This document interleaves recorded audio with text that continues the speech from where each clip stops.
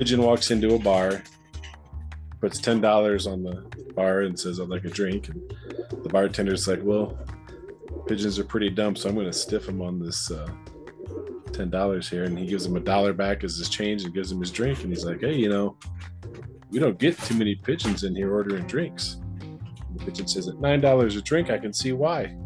You did a fine job. Man, now my pigeons are all making cooing noises. I'm going to be muting myself on and off on this one here. You'll be Teenage Mutant Ninja Turtle, yeah? Teenage Mutant. Hi, Ed. Hey, Ed. Hi there. Thanks for coming on. This is going to be fun. Good. Yeah, I'll definitely be sharing some of those videos. And so That'll be ideal because, a picture's worth 1,000 words, and I don't have 1,000 words to describe those pictures.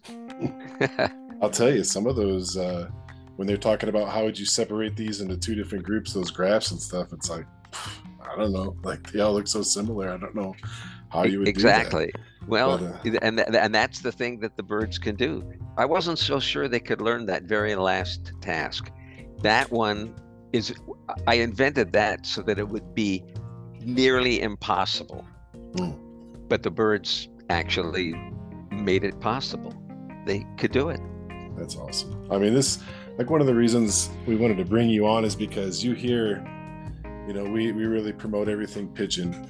And whenever you meet kind of the pigeon people, they're always, pigeons are underappreciated and they're so much smarter than people give them credit for. And I read this article online that pigeons can do this, this, and this. And I'm like, well, let's get it right from the source here. Someone who's actually done studies with these and really shown some pretty interesting results. I mean, it's crazy to compare it to AI today, which is a really big thing right now. It is, and it fits a narrative that is a peculiar one, that AI is supposedly so smart, and yet this mechanism that Pavlov started studying and that Skinner studied has always been dismissed as too elementary, too rigid, unable to contend with the complexities of the world.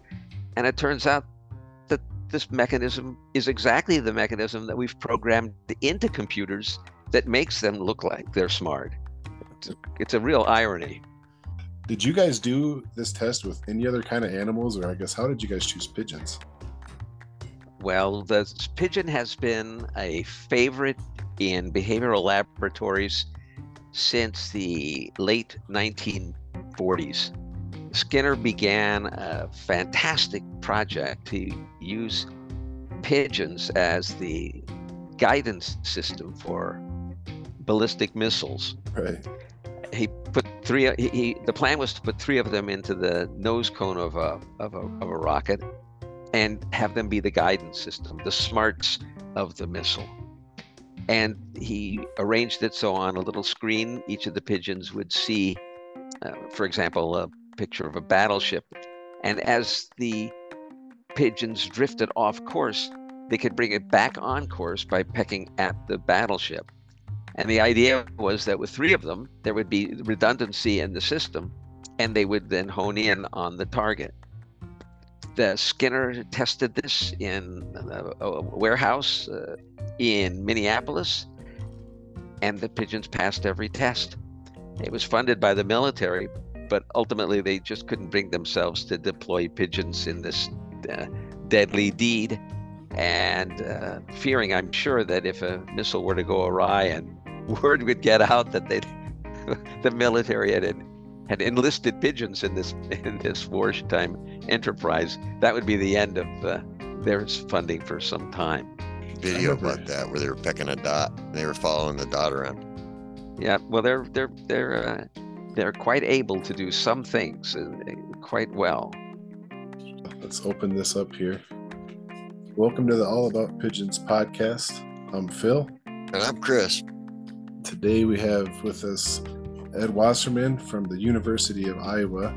They've done some really interesting studies with pigeons and figured out some pretty amazing things about how intelligent a pigeon really is, even compared to today's AI. Thanks for coming on. I really appreciate you being here. It's a pleasure chatting with you two. So do you remember, because I remember, like Chris said, no, I've seen something about it too. Do you remember what that project was called when they had the pigeons with Skinner doing that? Yeah, Project Orcon.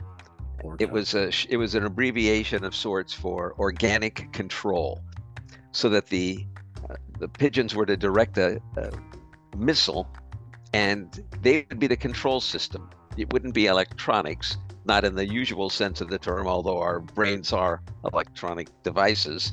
The birds, if given proper training, the trio of birds could direct the missile to a target, and lo and behold, Skinner and his associates found out that they could.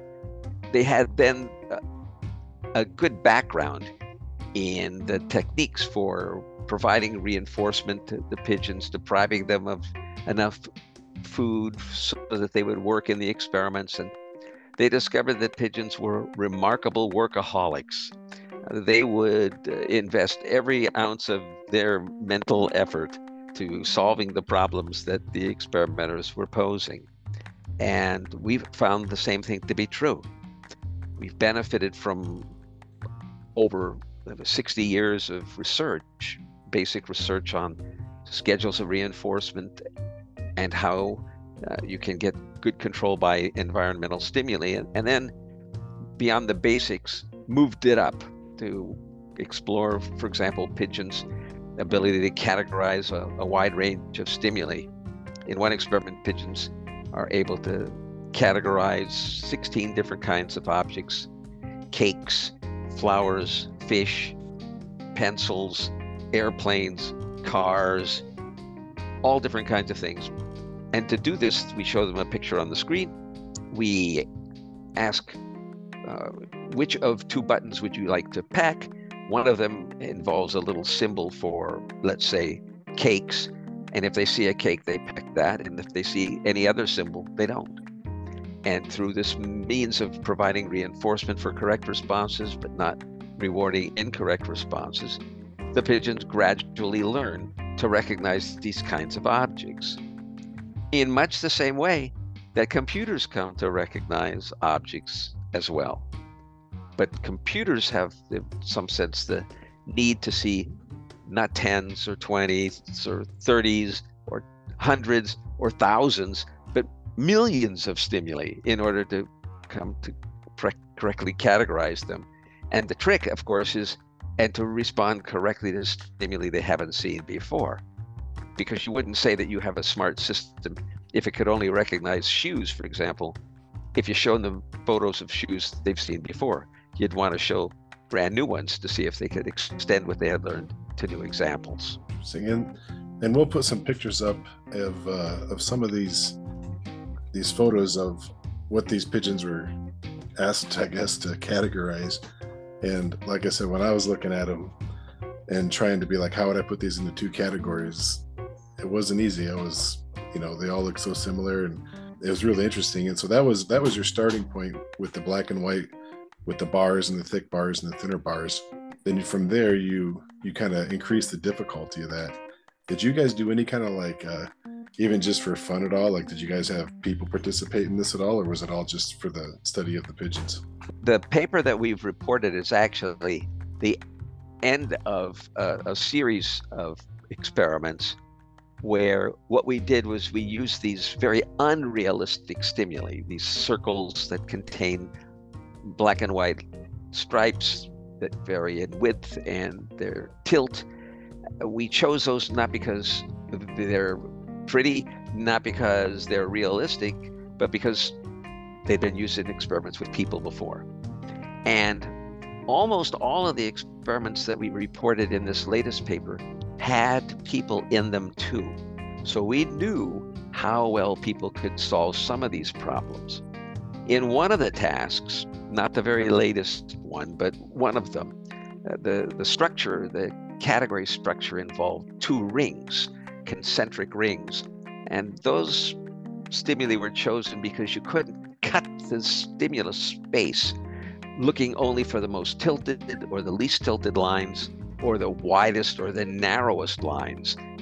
The task was much more complicated than that. And we actually found that by the end of the experiment, both the pigeons and the people responded very much alike. But en route to learning, the people enlisted strategies. They tried to sort the stimuli in terms of their tilt, and they tried to sort them in terms of their width, but that failed. And when those strategies, those higher order strategies failed, they reverted to the kind of simple associative system that the pigeon employs. And so, in some sense, the people's attack on these experimental tasks is different from the pigeons, because presumably pigeons don't have these higher order strategies or rules that they can deploy. They just associate which of two responses to make when they see particular stimuli. And through this rote memorization process, they ultimately succeed. People have to be taught to avoid using these higher level rules. And if they are properly taught by failure, since they don't work, to revert to the pigeon's method of learning, which they then do. That's some logic. We didn't ever test little kids. We wonder whether the little kids wouldn't have those higher level strategies. It's conceivable that children could actually do these tasks better than adults. Sometimes you can't fill a full cup. You know, that's an interesting way of putting it. I don't know if you've ever played a memory game with kids. There's an old one, Husker Du. Don't do it because the kids will beat you every time. They seem to be able to remember the locations and stimuli in a way that certainly eluded me. And I've seen kids, just beat the pants off adults. And I don't know what it is, but kids seem to have a much more particular way of learning. We seem to look for rules or some organizational principles, it doesn't always pay off. And it can be very embarrassing, I can tell you. So where did you guys get your pigeons for this test? Were they just ferals, or? These are, I think you would probably call them duds from the homing standpoint. They're probably rejected homers. There's a farm in Iowa that supplies pigeons. Oh, okay. And the biggest supplier of pigeons is located in Palmetto, South Carolina. This is the most famous place, the Palmetto Pigeon Plant. Yeah, that's still going. I read about that in an old American Pigeon Journal. Absolutely, because they breed birds for their breasts. They're eating birds for the most part. White kings, white carnos, silver kings. We've stopped using those a long time ago. The homers work just fine for us. I wonder if because especially in the racing world, they've got these super high-end bloodline, supposedly the smartest and the fastest and the top notch. I wonder if those would perform any differently on these tests, if even like their problem solving would be higher, or if that might prove the whole bloodline is a nonsensical thing or not. No, I think it's a very interesting question. I'm not going to run out to Saudi Arabia and spend $30,000 for one of those birds. Oh, come on, it'd be worth it. It's true. I just read it. I just read about $30,000 for a pigeon. Oh, they've gone over $1 million. That's a clearance price. Yeah, oh my God! For over $1 million. Oh no! Well, all right. So, if anybody wants to lend me one of those birds, right. I'll be happy to put it through the experiment. And I don't really know where I stand on whether there would be any likely difference. We realize that those birds, that selective breeding has probably brought about perhaps more highly developed structures in the brain, like the hippocampus and other navigational aids in terms of magnetic lines of force, and things that we are not even able to detect. I don't think those would do the bird any good in our kind of experiment, however. That'd be another one too. It still fascinates me that they don't really know how birds do their homing, that there's all these theories and ideas, but I feel like there's more water in the bucket of the magnetical field theory. Yeah, for sure. Put those little Helmholtz coils on the birds and see where they go. Yeah, because we've even talked about we did an episode on how to sex your bird, and we were reading some of these old things, and oh, if you swing a magnet over their head and it goes in a circle, I forget, one's a cockbird, and if it goes the other way, it's a hen. Because they got magnets in their brain, and They were pulling our leg. yeah, Yeah, boy. boy. I think we were getting fooled for sure. I think so. So you guys had these pigeons in there doing your test for a while. I mean, did anybody give them any cool names at all, or was it always pigeon A, pigeon B? They're banded. They come with numbers, and we just sort of live with the numbers. I've worked with and published papers with 7 different species, not just pigeons. Okay. And there's something about naming the subjects. I prefer to have them at arm's length. I don't want them to become pets. And Yeah. and then you'll have the kids in the lab treating some of them better or differently than the others. I think it's best to not discriminate on the basis of Yeah. docility, right? Yeah. So we take care of the ones that get the names and stuff a little different than the rest of them. Exactly. No That's what I tried to tell the kids. I don't want to see you walking around with one on your shoulder. Please, not save it for after you graduate. With AI right now, it really is just, it's booming right now, and it's forever changing. And so, your report kind of talked about like the similarities and like the way a pigeon would problem solve and the way the AI works today. And that's where some of the people, I've read some articles, it's worded kind of differently, when they do the headline, AI is based off of how pigeons problem solve. And, by the time you read the report, you find similarities there. Can you explain, how that is, like how the problem solving between the two are similar? The pigeon and most vertebrates, animals with backbones and, a cranial brain, most of these critters have the capacity to associate events with one another. So Pavlov would show a dog a flashing light, they'd follow it with food and discover that the dog, although it at first salivated to the light, to the food, would then salivate to the light. And that is a basic association, right? Just like there's lightning and then thunder, right? They go in a certain order, you associate one with the other. That's one basic mechanism, what we call an associative mechanism. There's another mechanism that we're quite familiar with, like when you stick a fork in a light socket. This is probably something that is not to be repeated. I tried a second time. And I got the same result, so I figured I'd learned enough in the process. I was only a little boy at the time. And that involves reward and punishment. So what reward and punishment do is to stamp in more firmly the associations that are simply the result of 2 events having happened together. So we have this kind of learning by contiguity and learning by reinforcement. The 2 come together, and it's a powerful package, a very powerful package. And when programmers build artificial intelligence systems, they build both of those things in. They first build in a tendency to connect one thing with another if they've happened together before, and with a special form of feedback loop. Reinforcement is a form of feedback. It feeds back to the original association. It strengthens the association. Those 2 basic mechanisms are implemented electronically in a computer. It doesn't have to be in a computer. It can be in a robot. In the 1940s, when Skinner was fooling around with pigeons, various people in electronics were playing around with robots and seeing whether they could make them behave as though they were moving and behaving animals. And people have called them Anabots, animated bots, right? There's a long history of making mechanical things behave as though they're living things. We tried to turn the tables and treat the pigeon as though it were a machine, and if you will, build a computer model that then we hoped would emulate how the pigeon behaved.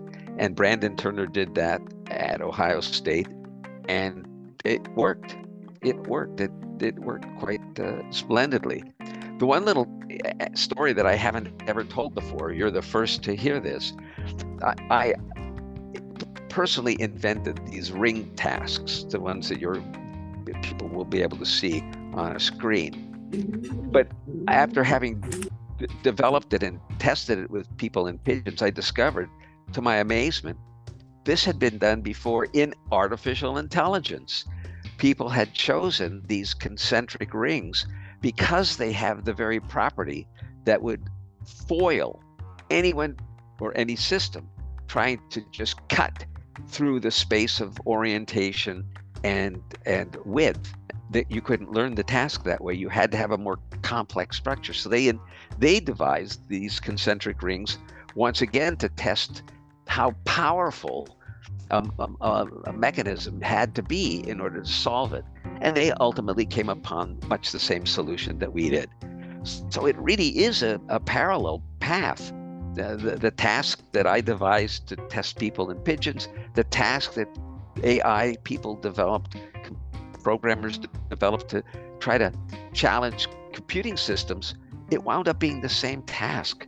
It isn't an accident. There's something that's profoundly important about building kinds of tasks that simple answers can't solve.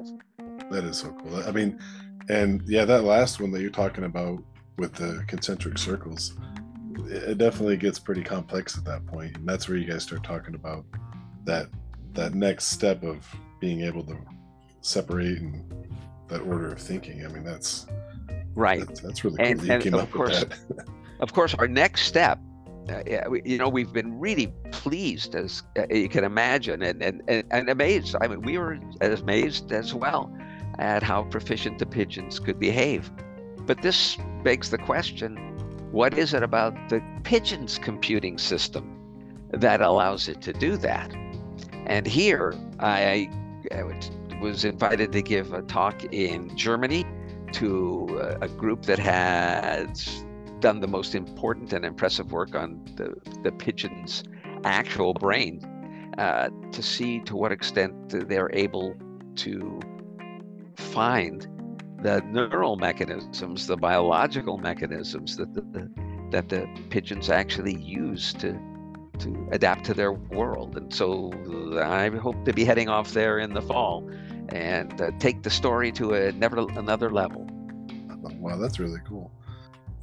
Have you ever seen those old-timey, Chris and I have been talking about getting one of these put together, those old-timey, they call them, oh yeah, what do they call those? Is it called like a chicken arcade where you play tic-tac-toe with a chicken or a pigeon? Oh, that's a whole interesting side story. So I told you that Skinner had worked with pigeons in this really practical pursuit. It isn't always to try to turn pigeons into killers. The Coast Guard used pigeons to try to localize swimmers and life rafts that were floating in the ocean when they had the bright orange vests on, or a life raft. The pigeons were 90 times more successful at locating these color patches at sea. So some of his students, Skinner's students, decided, hey, we can do something even cooler. So they developed something, and you look it up on the internet, you'll find it. It's called the IQ Zoo. IQ Zoo. And the Brelands, Marion and Keller Breland, developed an enterprise to teach the dancing chicken to dance, to play tic-tac-toe, pigs to carry coins and drop them into, you guessed it, a piggy bank, right? And before computer graphics, you would want to teach animals tricks. And Skinner was a master of using reinforcement to have animals engage in behaviors that were, let's say at the very least, amusing, if not amazing. That's exactly what we're gonna do. Yeah. There you go. That's 90 times more efficient at spotting an orange life vest in the ocean. But I have to tell you, the story had a tragic ending. Oh. Again, there were 3 pigeons involved, and they were put in a little capsule on the underside of a helicopter. But unfortunately, the helicopter had what in the trade is called a hard landing, and the landing gear collapsed, and the pigeons were crushed. Ouch. Ah, it's a drag. That was the mega bummer. And at that point, the Coast Guard, who was sponsoring this, just abandoned the project. It's too bad. I mean, in one bad landing, you could really have something useful, though, especially for that. Absolutely. Well, pigeons have also been trained to do some strange things. In one project, Tom Verhoeff trained pigeons to peck misshapen capsules off the line at a pharmaceutical company. So that if anyone were slightly out of shape, the pigeon would whack it off the little conveyor belt. See, like I was saying in the beginning, is because I've heard about where pigeons can look at two kind of x-rays or whatever and pick out, this picture of a healthy lung and this picture of a lung with cancer, and they can immediately get trained to find the ones that have cancer in it. Yeah, we did that. That was our project. Is that how you did? So that was our project. To the best of my knowledge, it's true. We put our name on it. that's I don't know. I feel like there's got to be some way to harness some of that. And, put them to work a little bit. They've been a beast of burden for thousands of years in different ways, and now that we're kind of really understanding them a little bit more. Well, our plan was never to have them substitute for people, but to allow the pigeon to be, if you will, a first order screener for novel techniques. So, for example, although we weren't involved in this in any way, there are these 3D X-rays. So the question might be, are they more or less effective? Let's let pigeons take a look. They're a lot less expensive. After all, to have a really finely trained pathologist looking at stuff, they're going to charge you $500 an hour. Pigeons, I have to say, work for, well, peanuts. They're like $250 an hour, so maybe so. Yeah, right. Yeah, no, they could totally be kind of the triage, like you're saying, like exactly, the sorter, exactly. Stage one, right? Yeah. We did find, by the way, in other experiments that they could also detect abnormal ventricular formation. So the heart, if it was slightly misshapen. We also had them looking at these kinds of cardiograms, so to see how much perfusion was going in and out of one of the ventricles. They would either ventricles could open too widely or too narrowly, and in one case the blood would be wasted, in another case there'd be an insufficient oxygenation. The pigeons did fairly well there, not as well as humans, but again, all of these things might suggest some kinds of practical applications as well as the basic theoretical ones. So, we've been on all sides of this. We've been on the basics behavioral side. We looked at this connection to AI. We're looking at the biological basis of the neural systems of the pigeon to see how they accomplish these tasks. So it's been a really wide-ranging pursuit. Although my dad, every time I would tell him what I was doing, he would send me an article about navigation in pigeons. And I kept telling him, Dad, we don't do that. That's a very specific thing that pigeons do, right? It's their one of their savant skills. What we're looking at is something much more elementary. But I kept getting one newspaper clipping after another about homing. Hey, I'll tell you though, if whoever figures it out, they're going to be known for it, Oh yes. Yeah, I've always known pigeons had these powers. My first pigeon chases my wife across the house. Doesn't bother me. Oh yeah, well they can recognize people, that's for sure. But other birds do this too. In the news, if you look at the recognition of people by animals, crows are quite adept at this. Of crows. Well, I hate to, tell you guys, but in the world of bird intelligence, pigeons still don't have the highest rep. It's always crows. I'm taking that out, man. I'm going to edit that out. We didn't see that. I just hate to burst your bubble, but honestly, I don't know how well crows would do. But I do know that we tried one of these experiments with baboons, because I have a collaborator who works with them, and they did really badly. And we've done it with rats, At first, some of our earlier work in collaboration with a colleague here at Iowa, rats did pretty well, but not when we gave them the really tough tasks. Then they fell short. I don't know what it is, whether the pigeons are just more steadfast, more persistent, or just what, but they keep working at it until they get it. Oh, You ever try pigs? No, not pigs. Chickens, ducks, rats, mice, bonobos, monkeys, baboons. Yeah, that's enough. That's my IQ zoo. that's cool. Yeah, definitely. Well, I'm going to look up that IQ zoo. I wrote that down here. They probably got a lot of neat stuff. There's some really funny and fun video about it too. It really did exist. It really did. Wow. It's very cool. Have you ever thought about teaching a pigeon to play tic-tac-toe? No, but I'll tell you something else. Pigeons can actually do something that baboons can do and that people can do. So I'm going to give you an example here. All right. Imagine a task in which you have a 4-letter word. I'm not picking a 4-letter word as a curse word. I'm just saying pick a word like door that has 4 letters.